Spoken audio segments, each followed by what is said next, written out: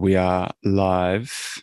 It's 10:30 a.m. on the West Coast, 1:30 p.m. on the East Coast. It's value after hours. I'm during joined as hours. always by... Yeah, never mind that. Change that name sometime. Bill Brewster and Jake Taylor. What's happening, fellas? It's a vibe, man. We can't change the name. Oh, I agree. yeah. I agree. Good point. How we It's doing, an interesting brothers? market. There's a lot of interesting stuff going on. Yeah. Interesting times. Looks like Elon realized that, when you bid 54.20 and nothing happens, sometimes you have to pay 54.20. So I guess he's proposing to pay what he bid. I thought that was the bid, is the proposal, but I don't know. I'm confused these days. Some tell me he's a tech genius. Twitter's going to think about it too. Twitter's going to going to mull it over. Right. Yeah. Did you read through those text transcripts? Some of them, yeah. I did, yeah. A few of them. Little, maybe some of the shine coming off of the. Well, I don't want our text messages getting released either. Oh God, see what kind of buffoons we are. Well, to be fair, Just there's no shine on us. Yeah. Yeah. Good point. Yeah. I stay down here. I just think it's so I think the whole thing is so interesting because it was so obvious if you paid attention to Twitter. And I can understand people that don't live on Twitter didn't think it was obvious. That's a fine take. But for the people that are on Twitter often, this is all completely in the open. And it was one of those where the Musk defenders were like, well, don't trust your eyes. It's no, I know what happened. It's all here. And I don't know. It's wild. It's wild how convoluted people's arguments came. Well, what happens if he just doesn't listen to the judge? Where the fuck did that come from? Who? Oh, that was just made up. And of course, he's not going to say, I'm definitely going to listen to the judge. You just let the public run with a narrative. But man, it's an interesting issue, and different people seeing the facts way differently. Probably a lesson in there. Well, I mean, I could kind of get behind why they would think he's routinely violates the Twitter sitter agreement. It's not that big of a stretch to imagine that he might not follow everything to a T.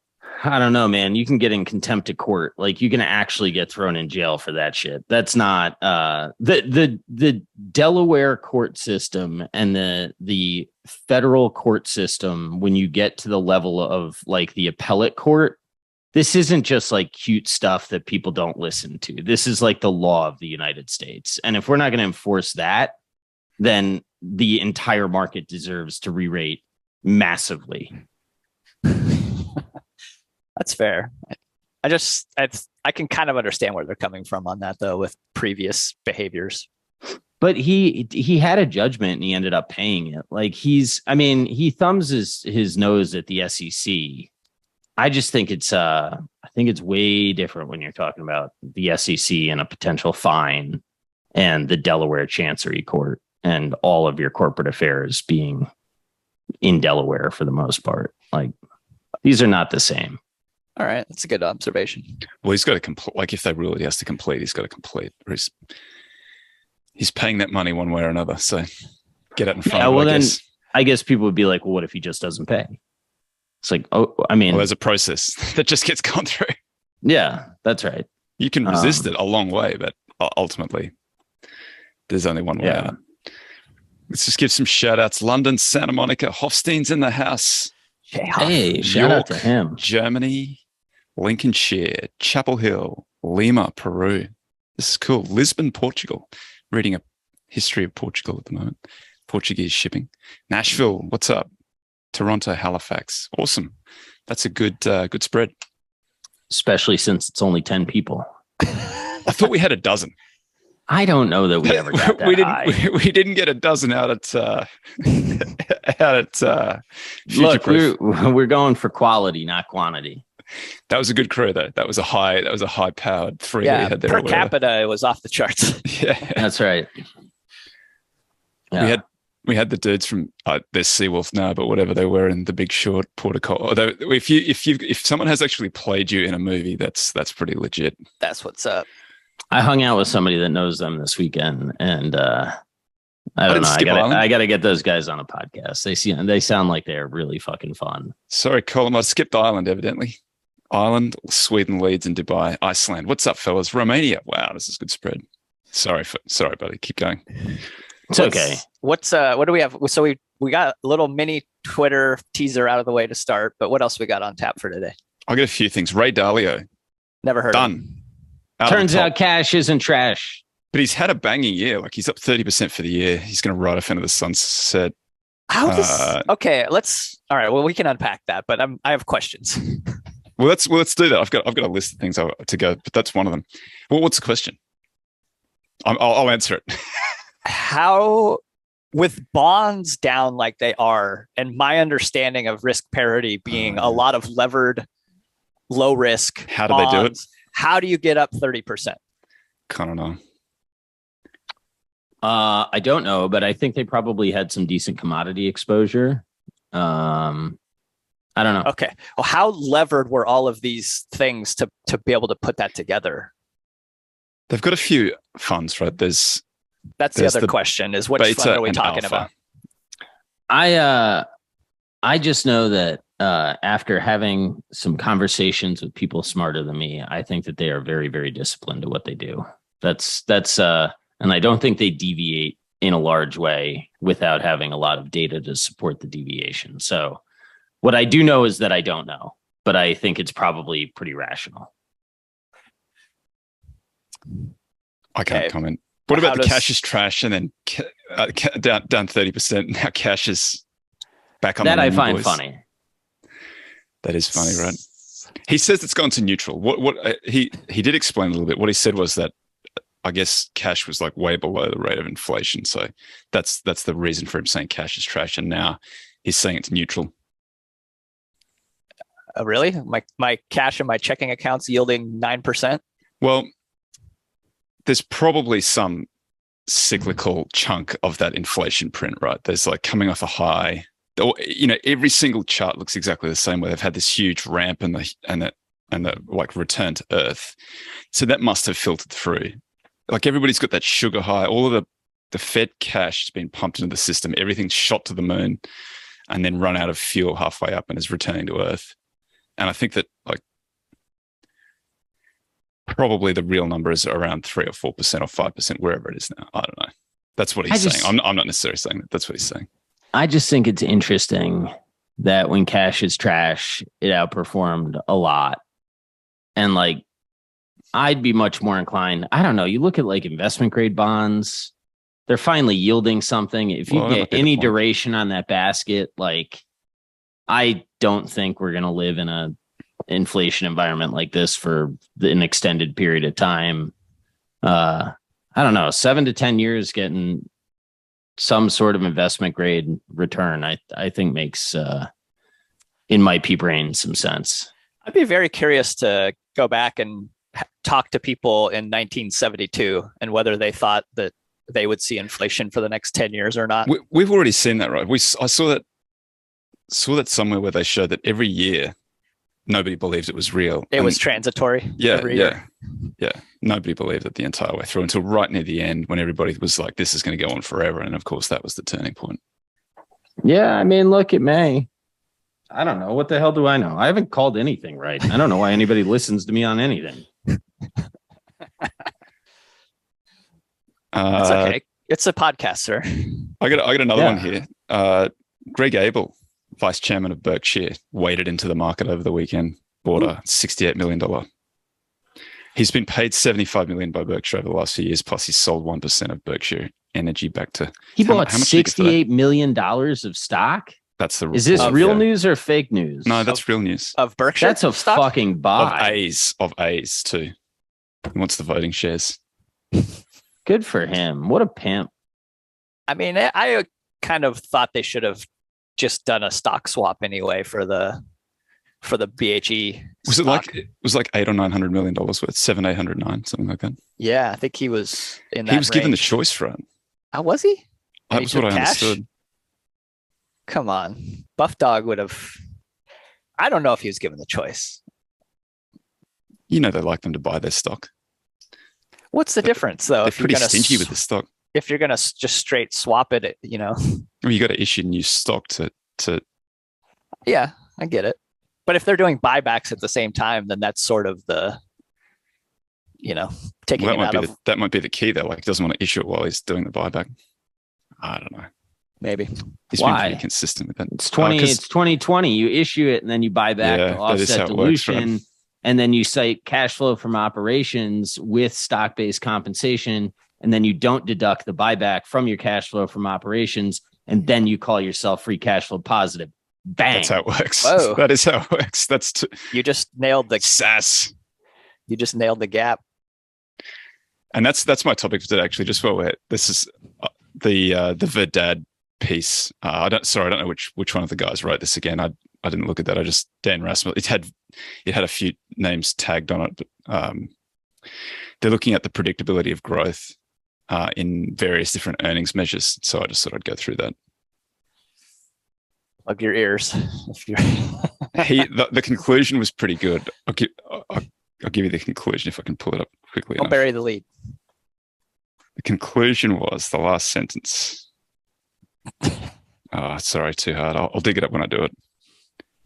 Well, my topic is might dovetail nicely with that. I love this when this happens on accident because we don't pre-plan anything. But I was going through Amazon's financials over the last 15 years or so and just made some interesting observations that I thought I might share with the crew. Did you have something move below your belt when you saw AWS? No, this was a little bit higher level than that, but there's some movement. Imagine 30%-ish returns on capital growing at 30%-ish with that big of a base. It defies what a beaut. The laws of physics. What a beaut. And it's going to end up being the infrastructure of the internet. It's going to end up being a utility one day. Yeah. What do you like? You like Zoom? It runs on AWS. You like Netflix? It runs on AWS. What else do you like? Everything's on AWS. It's wild. Fucking monster. We'll see. Well, anyway, who's going to displace it? You got Microsoft. They've never done anything. Well, but Google, I mean, look, those bozos, they don't know what they're doing. They know what they're doing, but I don't know. No resources. Goog's out there. It seems to me to be a different use case. Like if I was, if I needed something that was going in like a very heavy data analytics way, I would probably lean towards Google. But I'm not sure that outside of that they have top of mind in that particular area. Sorry, Rishi. If I'm wrong, hit me up, man. Hit us up anyway. Yeah, that's right. Because we love you, Rishi. Yeah, well, just to say hi, but that's sort of different. I don't know what I have. I've been dealing with shit all morning. I'm a mess. I'm sorry. Well, we got Twitter going, so that was a good take. Yeah. I don't know. It's very interesting, man. Sometimes I think that I see the ball clearly, and sometimes I think I don't see any balls at all. So we'll figure it all out at the end of all this. And when I have no money, I'll say I didn't see any balls. When you think you see it clearly, lie down. And when you don't think you see it well, then you're onto something. I guess. Me personally.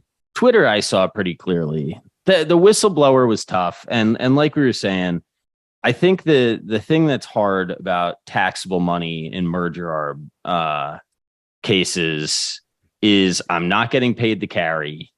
I am probably, like, if the deal plays out like I thought it was probably going to be short-term taxes. Hopefully, you need that for your IRR. Yeah. But, you got to pay ordinary rates on that, right? And I do think that there's a fair amount of stuff in the market that's pretty beaten down. I don't think the market on average is cheap. Like, I think that there's a lot of things that are arguably fair. But I think that there's pockets of opportunity. So I just... Sounding very Barry-like there. Barry's got a couple of good tweets where he came out and said, looks like 2000 to him. Market doesn't look cheap, but underlying good cash flowing assets value looks cheap. Some undervalued stuff. said that he was feeling greedy. Yeah, that's right. Ooh, what? Say what? Yeah, when did he punch out like 3 months ago? I mean, things have Not down that things have much gotten over 3 months. annihilated. Not the index. The index is sort of a different beast, which is why everybody should probably just invest in it and go home. Still And down obviously have 20-something% for the value ETF sprinkled in, if only there was such a thing. Those all died. Yes. Let me kick off a little bit of Who's your daddy? yeah, Verdaddy. I thought this was pretty good. So they looked at, there was a paper that came out in 2001, the level and persistence of growth rates, looking at annual growth rates across all US firms from 1951 to 1997. After carefully conducting tests on multiple measures of earnings, the authors concluded that while some firms have grown at high rates historically, they are relatively rare instances. There is no persistence in long-term earnings growth beyond chance. So clearly we live in a new regime. And so they wanted to retest. So the data ended in 1997. So these guys have updated from 1997 to over the last 25 years. I guess that's to date. Testing whether those secular changes that we were discussing before have actually manifested. And so they find out of sample results corroborate the original paper's conclusions. Using the same methodology as Chan, we found little to no evidence of persistence in earnings growth beyond chance over the long term. And then now I've got to search for the great line. So what that's saying then is that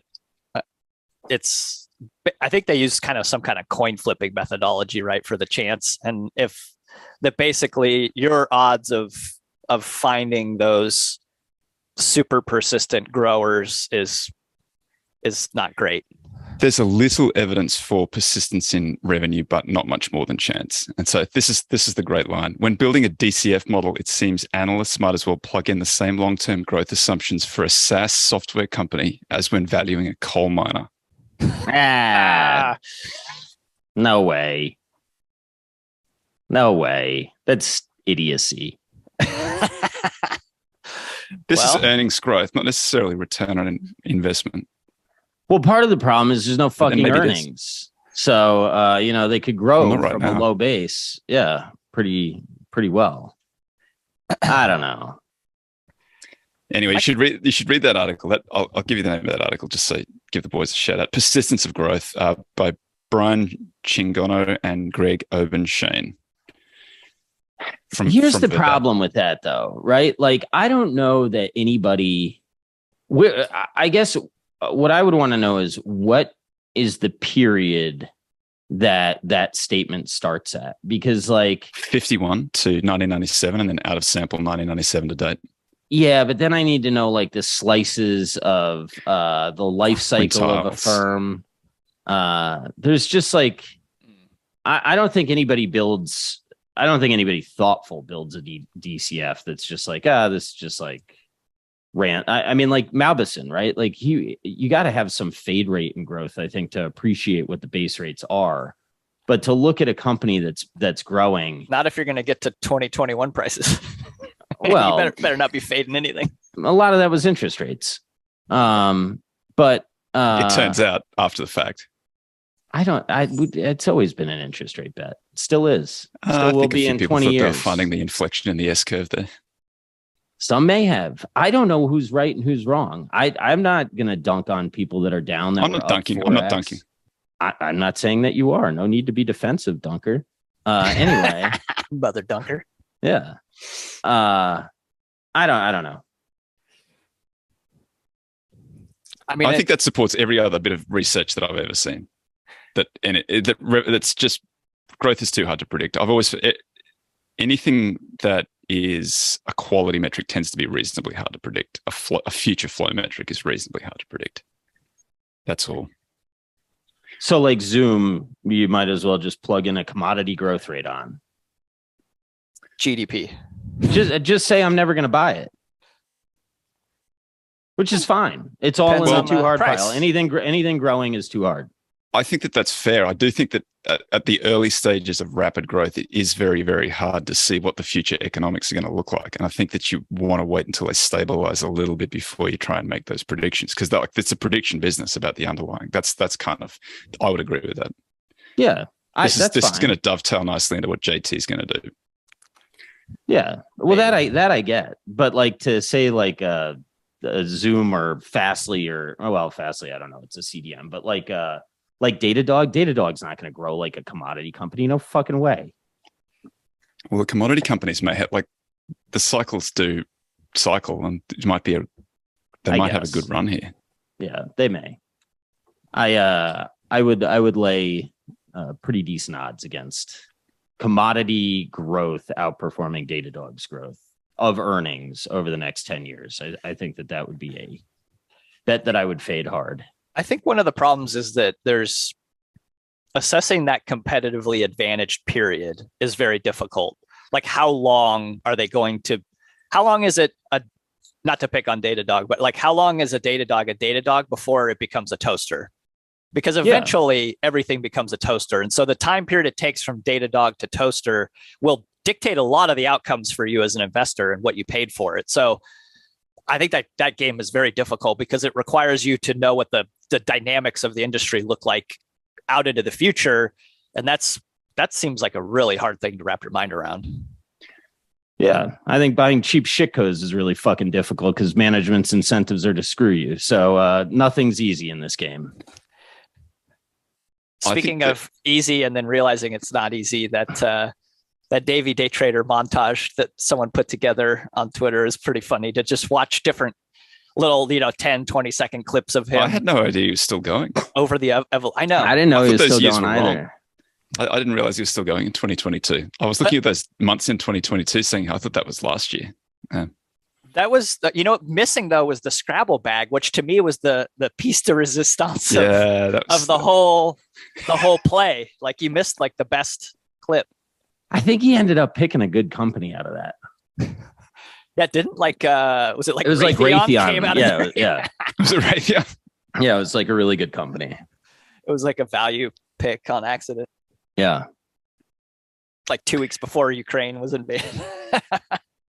If you're long Tesla, shout out to Samson, and you watch how Elon has done this Twitter thing, and I've listened to Galaxy Brain, he's going to get advertising synergies and it's all going into X and this and that.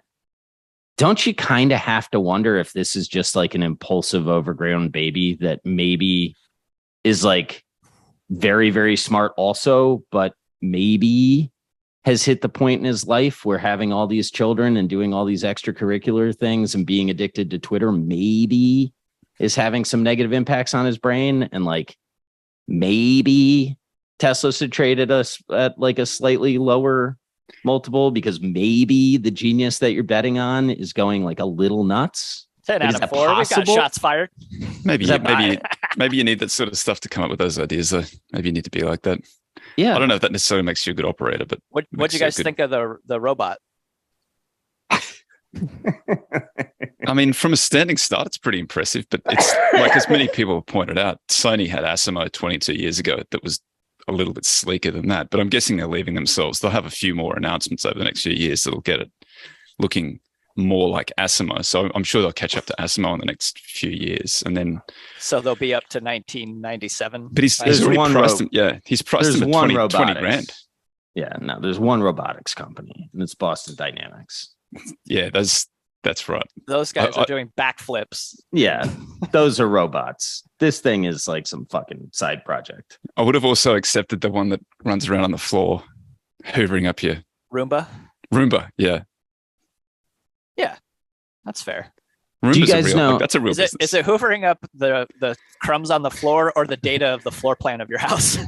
Both. Oh, okay. Well, didn't Amazon just buy it? Or did they buy iRobot? Something like that.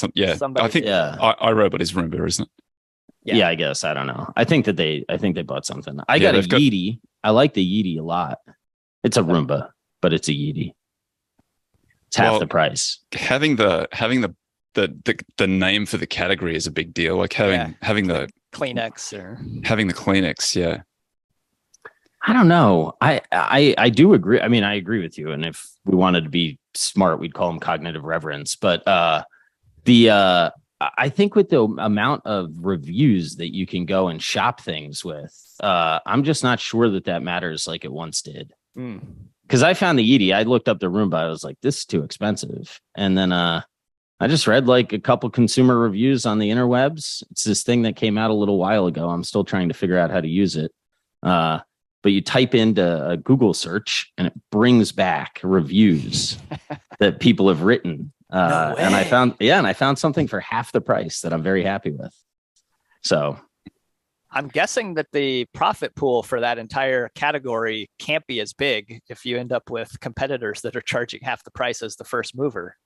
I wonder if that applies to any of these other industries that we've been looking at. Well, it may. To give Musk and Tesla credit, what they have done is created this cult of people who just are so heavily invested and believe in it so much that they ignore any kind of evidence to the contrary. I've got a good quote here from Samson. Tesla Bot is a side project like AWS was for Amazon. Oh, get out of here, Samson. How's his dick taste? Anyway, I think I mean, look, Tesla's incredible. Okay, like I have always liked the way that those cars drive. They are like one of a kind, in my opinion. I don't know if you follow Doug on YouTube. The Rivian SUV just got the highest Doug score ever. There is competition coming. Like, do not fool yourself. Now, do they have all the supercharging and all the infrastructure? No, I get it. I just think, I'll tell you what, I think if I had a big Tesla position, I'd sell it happily and move on.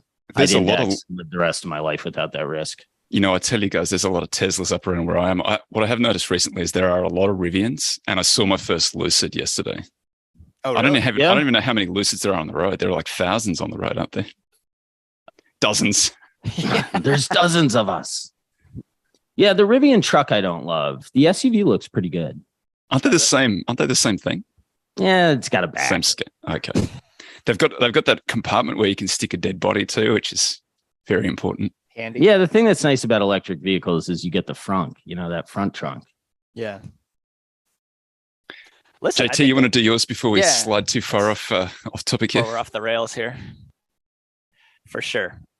All right. So this is precipitated from messing around, just curious, wanted to go look at Amazon's financials because it had been a while since I looked. And so let's start with over the last 15 years, let's go through the order of growth rate, like what's been growing the fastest within this company. So these are CAGRs over the last 15 years. All right. Coming in at number 6, we have book value at 22% CAGR. All right. You could say like book value doesn't really mean very much for a company like Amazon. I'm fine with that. Number 5, we have stock price at 24% CAGR. All right. Number 4, we have revenue at 26%. So that might have surprised some people that actually like revenue is growing faster than the stock price over the last 15 years. Number 3, EBIT actually coming in at a 27% CAGR. And so those are kind of the good news. Here's the number 2 and number 1 that might not be as good news. Number 2, full-time employees growing at 35% compound annual growth rate. That's interesting to me, all these cap-light businesses. And number 1 growing at 45% CAGR for 15 years. SBC. CapEx. So a lot of money pouring into Amazon and building permanent infrastructure, or at least hopefully relatively permanent, but growing at a much faster clip than a lot of the other variables. So let's I thought it might be interesting to granted, okay, like extrapolation is the first tool of ignorance, and you shouldn't put anything into this, but it's just kind of fun mental exercise. If we use the last 15 years growth rates and used it for the next 10 years, what would that imply about Amazon as a company? Okay. So book value starting off at 131 billion, growing at a 22% CAGR for 10 years. That gets you to 957 billion book value. So almost $1 trillion of book value in 10 years. All right. Revenue starting off at 470 billion, growing at a 26% CAGR. That's almost $5 trillion of revenue implied in 10 years, which is about 25% of today's US GDP. So if one of every $4 of US GDP today would be going through Amazon's turnstile, that implies a relatively large business. EBIT at a 112 billion starting point, 27% CAGR gets you to $1.2 trillion EBIT 10 years from now, which is about 35% of today's $3.5 billion pre-tax corporate profits. Full-time employees starting at 1.6 million and growing at 35% clip would give you 32 million full-time employees, which is about 20% of today's civilian labor force. So imagine 20% of the people working for Amazon. And then finally, CapEx at 61 billion today, growing at 45% clip, gets you to $2.5 trillion in CapEx for that year, 10 years from now, which obviously that's a very large number. And then finally, market cap at 1.17 trillion today, thereabouts at a 24% CAGR, gets you to 10 trillion, and which is about 30% of today's S&P 500 market cap. So that's those are obviously some very, very large numbers that are implied if you were to use growth rates of the past to these various metrics. Okay, another analysis that I have that might be kind of interesting to see. I took the cumulative last 15 years of results and then compared those to different things. So in the last 15 years, Amazon has had $2.2 trillion of cumulative revenue that's come in over the last 15 years. Today's market cap at 1.17 trillion implies that it's a 1.8 basically cumulative revenue to today's market cap. So basically, like for every $1.80 that has come into revenue or come into Amazon over the last 15 years, you're paying $1 of market cap for that. Let's do a little for reference. Let's talk about Berkshire over the last 15 years. Revenue of $2.82 trillion. So actually, Berkshire's had more revenue over the last 15 years than Amazon, which might be a little bit surprising. And their price, based on a $600 billion market cap to 15 years worth of revenue, it's 4.71 times cumulative revenue to market cap. So basically, like $4.71 has come into the door over the last 15 years compared to every $1 of market cap assigned today. So, 4.7 versus 1.8 effectively. Now let's look at cash flow from operations, and cumulative last 15 years, Amazon's at 259 billion of cumulative over the last 15. And so that gives you a price to 15-year cumulative cash flow of 4.5. Whereas at Berkshire, it's 424 billion. So like almost double the amount of cash flow. And obviously on a much lower price. So you end up then at a 1.4 price to 15 years total cumulative cash flow. And then total CapEx actually is a little surprising. Last 15 years, 172 billion for Amazon and 163 billion for Berkshire. So actually kind of comparable revenue and CapEx over the last 15 years for two companies, but pretty dramatically different prices as far as what you're paying for that. So I don't know. I find that to be a little interesting, different analysis than what I've seen for Amazon. Should be different. One's an insurance conglomerate with an old man running it, and the other's Amazon. I'll tell you what's beautiful that you missed. This is a thing of beauty. Hang on here. You got it's got no real debt, does it? Well, this is what I'm about to say. Okay. $10 billion of debt maturing after 2052. They issued 3.95 paper maturing 2052, 4.25 57, 2.7 at 60, 4.1 2062. Like, oh my God. Should get those blokes running the treasury. I guess. Good job to the CFO. Yeah. Now do Berkshire's. Yeah. Well, they're doing a good job too. No doubt. Zero. Oh, no. Berkshire's been issuing debt. No. I mean, zero interest rate yen. Oh, yeah. Yeah, the Buff Dog, he's a good financial analyst. He knows. I think Amazon has done a good job with their hand. I mean, if you're gonna put the step on the competition now, use the debt markets to fund it, especially if you think rates are going up. What's Amazon's debt load? It's like basically immaterial, right? No, they got some debt. How much is it? I mean, I don't know, 30 billion or so. Oh, okay, yeah. So in the context, I'm just looking at market cap to on JT's numbers, yeah. On JT's numbers, 142 billion, 82 billion of net debt. Sorry. If you project forward on that analysis that you did, you get EBIT of 1.2 trillion by that terminal date and a market cap of 10 trillion. That's only on an 8x. That's like reasonably good value for something that big, I would have thought. That's why Buffett's buying it. Amazon? Yeah. That's one of the boys, isn't it? Ted or Todd? Well, it's in the house. And that's kind of interesting. So you could get reasonably high rates of growth out for a decade and still be on a modest. It's probably pretty good value. I like that analysis that the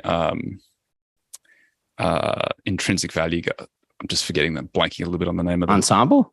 Yes, Ensemble. Thank you. Intrinsic. I think that's the name of the blog, right? Intrinsic. value. Intrinsic investing. Yeah.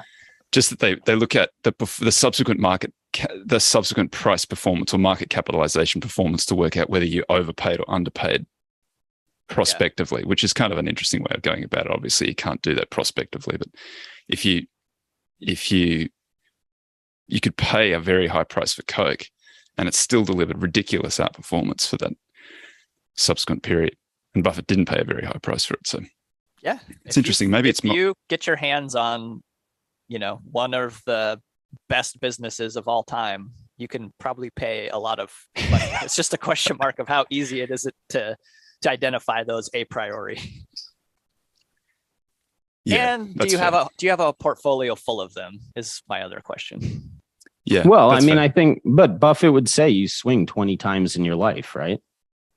So I think that implies, if you believe that punch card quote and you live by it, that implies you're not going to have that many. It's funny though, because I take the opposite view of that. I think that given the extreme outcomes, you're better off having more of them. You're better off taking I was going to say a VC type portfolio. I don't know how concentrated VCs are. I thought it used to be like 10 times 10 positions, which seems extremely concentrated to me. But yeah, you want like 100 one-person positions and that kind of distribution of returns. That was the approach of blanking on all of these names now. What the Mark Andreessen's Y Combinator. That's not Andreessen's. Sorry, no. I got there anyway. Y Combinator. Paul Graham. Yeah. Y Combinator has like $100,000 tickets, right, for 10 million in a year. I would love to see their returns. They must be astronomical. Yeah, it makes sense. Shotgun approach. Because some of them are going to be mistakes, but some of them, if they are geared up to perform, like they do have those monster returns in equity, big margins, high rates of growth, you are going to get, if they can sustain it, you get silly runaway returns at the end of it.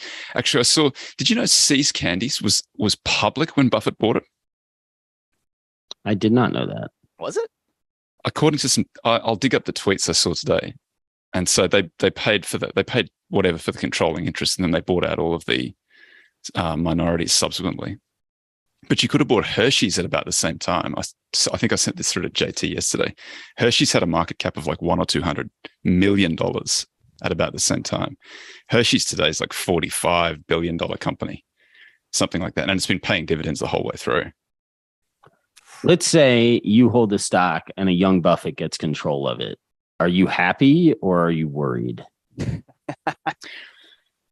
How do we know that it's a young Buffett? Is it someone telling us that it's a young Buffett? No, I'm just saying, like I don't know. Let's say Ackman gets control of it. Probably not the right example, but because my definition of a young Buffett is someone who, maybe he's changing his ways a little bit, but like someone who's just who's focused on the downside first, who's like risk focused. Because I think that Ackman has sometimes tended to, like with Target and a few of those things, has just tended to swing for the fences. My point is, I'm just not sure that I mean, I'm not sure that as a minority shareholder, it felt like you were totally safe at all times. I mean, I've read, like he used to get super pissed off if his friends bought something in front of him. Like, I don't know. I don't know that you're. That's in the snowball. Yeah. You better I think you better be aligned. Maybe that's the best way to say. Yeah.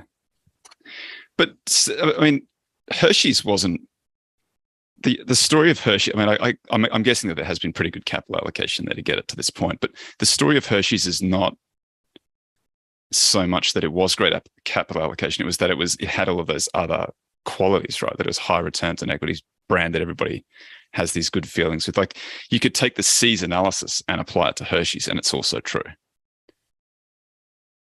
Yeah, probably a little bit. I think C's was probably a prettier brand than Hershey's was at the time. I would have said that Hershey's is more famous than C's, though. Oh yeah, easily. I'd heard of Hershey's. I'd never heard of C's until I started reading Buffett, and it came. Yeah, maybe not on the West Coast. Like C's probably gets tip of the cap, but Hershey's. But outside the states, you're gonna bring your wife a Hershey's Kiss and get like love on for that. No, but you're gonna buy a Hershey candy bar every single time you go to the store, and you're not going to buy C's every time you go to the store. Yeah, but that's the thing, right? Like you're pricing your wife's happiness in C's. You're not pricing a commodity chocolate. It's a gift, right? It's like C's is regarded as a gift. Yeah, you want to go home and so it doesn't matter if you overpay for a gift. I think it matters, but I think that you have more pricing power in it. Yeah. Right. Because I mean, I've heard Charlie say that before. Like you get it, it's a special box. Pricing power, but unit volumes, I think, are big differences there because the job to be done by each one of those is so different. Like you said, one is a gift and the other one is a self-indulgence. I don't know. Rumor has it C's better invest in their stores if they want to keep that allure. But that's always been the case, right? Like there's one near us that I go to occasionally to buy something for my wife. Exactly that. Get down to the doghouse. The thing is that like there's always quite a few people. I'm always surprised because it's this little like strip mall that it's housed in, and it's kind of basically this big store that's vastly empty and it's all white, but it's still full of people. Like and you pay when you buy them. I'm like, this is a good business. There's all margin. The Lotterie is French, and they do what are those little French cookies? The hell are those? Macaroons. Yeah, I know. Yeah, I know what you mean. That place, if I could own stock in that, and I was guaranteed that they wouldn't expand units too much, that's a hell of a business. I was just about to, before you said that, I was just about to say if they can work out how to distribute those things, that's a good business. No, they need to, but I wouldn't want them in every city. Like I think it's luxury cookies, man. Isn't it interesting? Can't have luxury cookies in friggin' Alabama. Well, macaroons, I guess they're just too hard to get them to probably stay puffed when they travel. Yeah. You see it a lot. You see it. I think fast food is kind of regional in certain ways. Beer is definitely regional. Yeah. But beer can travel. It's funny. We've gone through that. When I was a kid, beer was very regional. And then it went into what were you macro drinking back then? In Australia, Forex. Beer was very regional, and then it got consolidated because everybody could see that they were great businesses for leverage buyouts. They support debt, recession resistant. And then they became like macro brands. And then I guess some of that CPG flows through the beer companies as well because they spend more on advertising, get the end caps in the aisles, all that sort of stuff. And then sometime over the last decade or so, people have just said too much macro. We want the microbreweries. Or they changed one of the regulatory. There was a regulatory burden that microbreweries couldn't get over, and so they've now changed. So that's why you've seen the explosion in microbreweries everywhere. Is it like distribution or something? I'm not sure what it was. I don't know how they were. I don't know what the issue was, but I just remember reading that they had changed something which was too onerous for a microbrewery to get the license or something like that. Mm. So the microbreweries were still kind of big breweries, not like they are now. And now they're getting all gobbled up too, huh? The microbreweries. So it's the way of the world. Just you're either bundling or unbundling at all times. It's not a bad exit. I mean, it's not a bad exit rate. Foster's, Foster's the most un-Australian beer. That's right. We export that stuff, so we don't drink it ourselves. Swill. No, the commercials say you drink it, so you drink it. Yeah. Sorry. We definitely do not. It's No, you Australian do. for beer. Come on. It's regional. Like if Victor Bravo, Victoria beer, and then I don't know what Sydney ciders drink, and then Forex in Queensland. I guess it's Swan, WA, something like that. You know what I It's been like a little about while. Australia? I used to like paying before you eat because then you're not sitting around waiting for the check and the tip. Is that just what I did? Is that not like a thing? So I did You it go to the like, order from the counter. yeah. I mean, I was at hostels and stuff, but it was like good food. No, I think that that's called Chipotle. there is a more traditional kind of they bring the tab to your table. No, well, I wouldn't like that.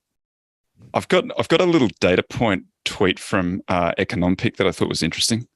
Do we have any listeners from Byron Bay? I am willing to visit your house anytime you want me to. I will It's my be there. favorite Actually, place on earth. I'll be back in Christmas. I'll be back around Christmas, so I'll be visiting Byron Bay. So Right. badass. Uh, Nimbin, you you gonna gonna- hit up Nimbin? I may have to. I don't know. We'll see. We'll see how we go. Are we going to do the show? It's going to be 3 a.m. for you. I don't It'll know what we're actually gonna be do. after hours. It may be. It Oh. may be. Uh-oh. Start of the day from Jake at Economic. This is from Credit Suisse. Russell 2000 returned negative 23.5% over the last 12 months, which Solo Prosperity, good Twitter account, Is that good? pointed out that was my definition of a bear from last week. And this is how it broke down. It was composed of a 27.7% growth in earnings and a negative 40.9% multiple contraction. It's a tough game. Ouch. Off a low base too. That stung. Right. See that? The multiples Yes, sir. expanded. They correctly projected the earnings growth, and then they got a little ahead of themselves. And here we I don't know are. if I don't know if they really were that far ahead of themselves because they were. Let me see if I can find that. It is a tough game though. If I had told you a priori a year ago that here's what's going to happen, earnings are going to grow this much, you're like, I'm rich. This is all coming up. We're I on got it right. And then just 1 getting year of earnings doesn't mean monkey anything. hammered. Though. I know, but let's just indulge me in the intellectual exercise. Yeah, I mean, Everyone would have been like, yes, this is For the coming up category. Millhouse. This is for the category. So the historical earnings growth in this category is 27.44, which I think is just a little bit different from what I said, but 27 was the right handle. Price earnings under 10, 9.95. Price book, 1.47. Price sales, 0.8. Price cash flow, 4.99. Dividend yield, 2.16. Those are pretty good numbers. I guess it's people they're much more volatile than the rest of the market. People get nervous going into recessions. Maybe that's what's happened. Is it possible that E is a little overstimulated also? That's possible. Yeah, I guess there's some sugar coming through. We've seen that hump in a whole lot of. I guess that hits the little guys more than the big guys. Maybe it hits everybody. I don't know, equally. it'll hit them eventually. Stimmy. I saw another stat yesterday that said that the excess like savings or whatever, I don't know exactly how they categorize it, but it's like it was off the Richter scale through the 2020-21 period. Yeah. It's now turned negative, but on a rolling 12-month, it's still higher than it's ever been. So we're working through it at the moment. Yeah, well, that's the thing. That's what makes I think a lot of this so tough is the consumer's in very good shape. The consumer debt is, pretty. It's termed in a reasonable manner. It's not all adjustable rate. Jobs are pretty good. We'll see. I don't know. Good news is bad news. Bad news is good news, I guess.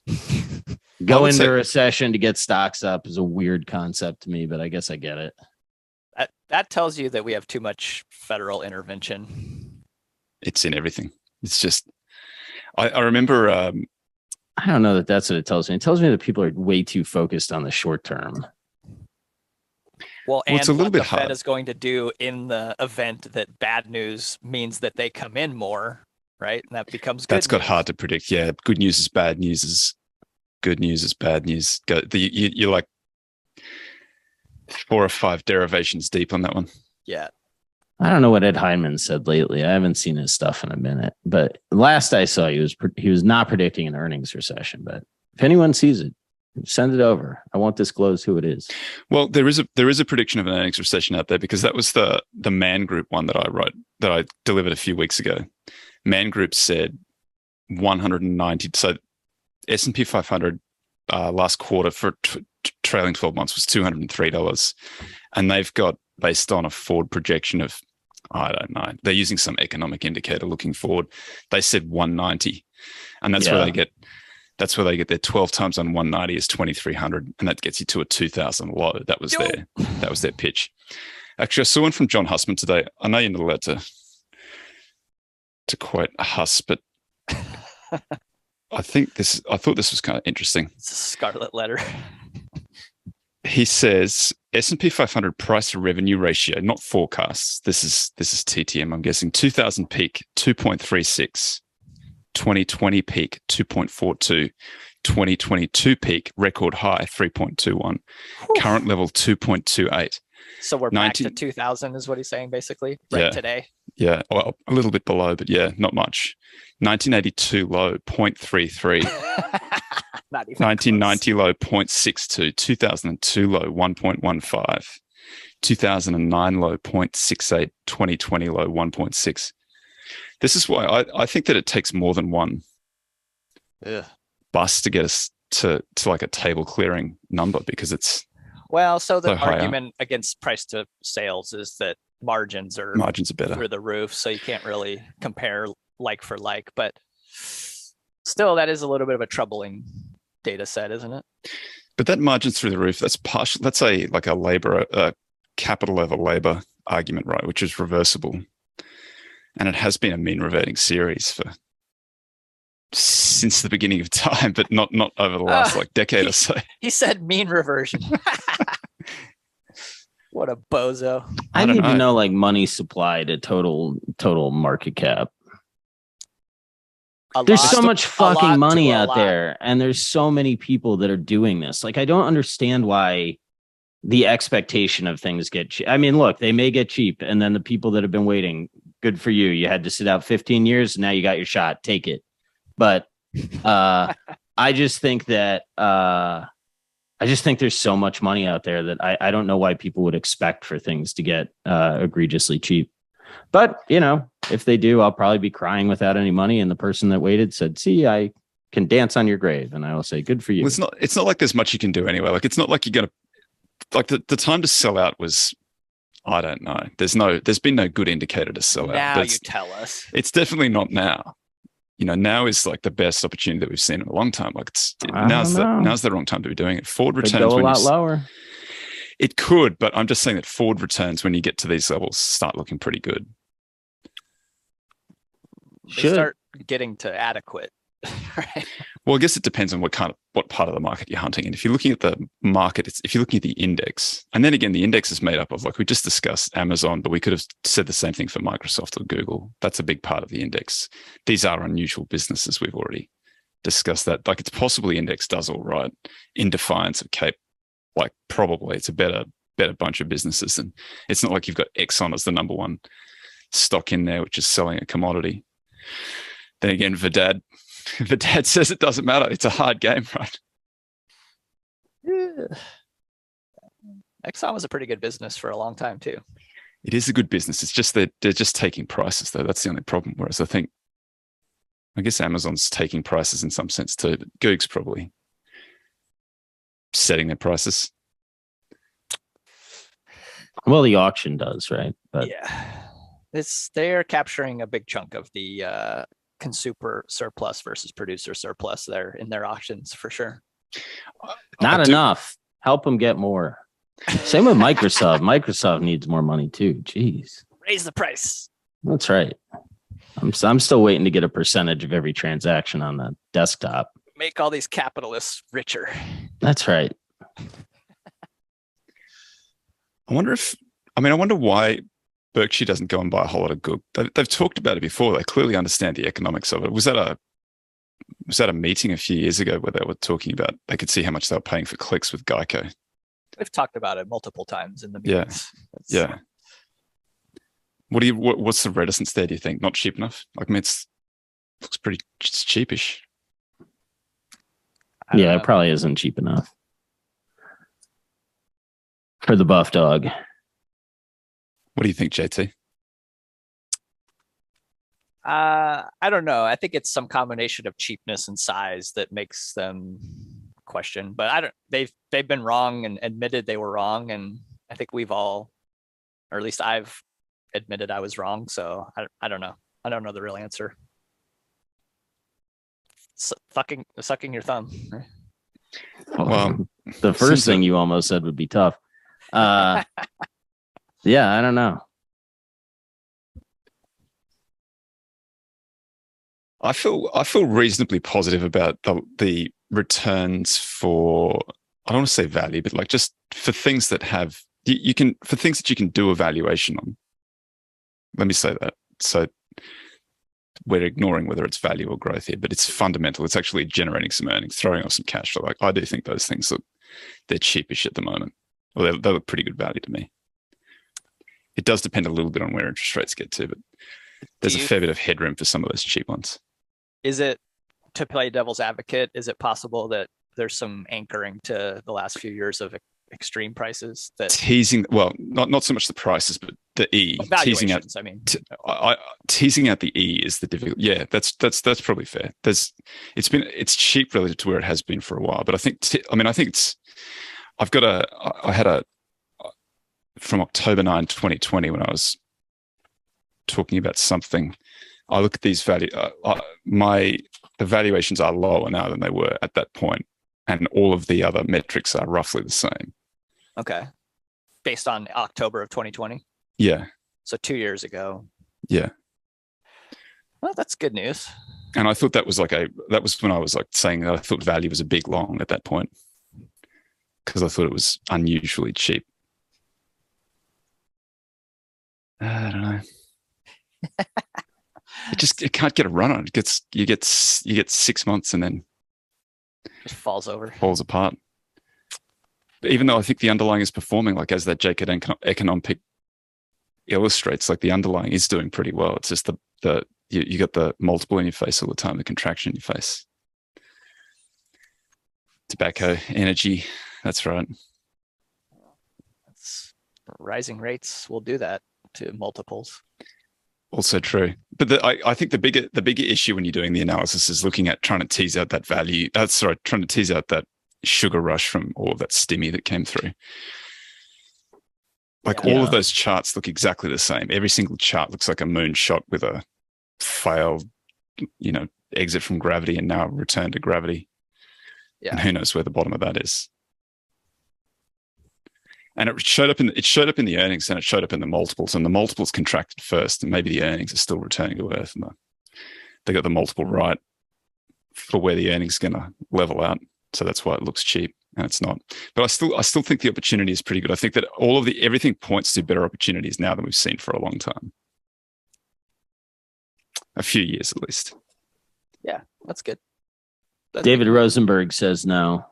Okay, he's said no for. Nouriel Rubini also doesn't like it. I would like to be the lone ball where everybody else is bearish. That would be fun. I hate being on the bearish side and having everybody else being bullish. It's much more fun being optimistic when everybody else is upset, which is why I like when the stock market goes down. We'll get there. I mean, I think we'll be a good counterbalance at some point. I think we did. We can't bottom in March of 20.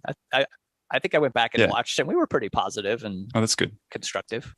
I thought Berkshire was. I was tweeting about Berkshire at that time. I had a few people telling me that I had a few people telling me that the book value wasn't where you posted the book value because the underlying had also fallen. But even with that, it was as cheap as it's ever been on a price to book value basis. I thought that was about as easy as you get. Yeah, that felt like a pretty safe, obvious thing to do, huh? It's cheapish now too, even though it hasn't come back. It's not as cheap as it was then, but it's still cheap. I think it was 1.3 or 1.4 times book, which is not far north of web. Yeah, it might be lower than that right now. Yeah, I think. Well, kind of hard to tell. Like you got to mark down the securities portfolio to something. So Yeah. book value is moving on you, On a but they might. pro I mean, Q. I wouldn't be. basis. Yeah, right. But it's possible that they're internally that they've been crushing enough to where it mutes some of that marketable security gyrations. Fellas, we made it. We made it. I think insurance has been doing well. I think the railroads probably doing pretty well. Yeah. I imagine BHE's doing just fine. Mid-American. Yeah. Yeah. All right, fellas. Thanks so much, everybody. We'll Cheers, be back everyone. same bat channel.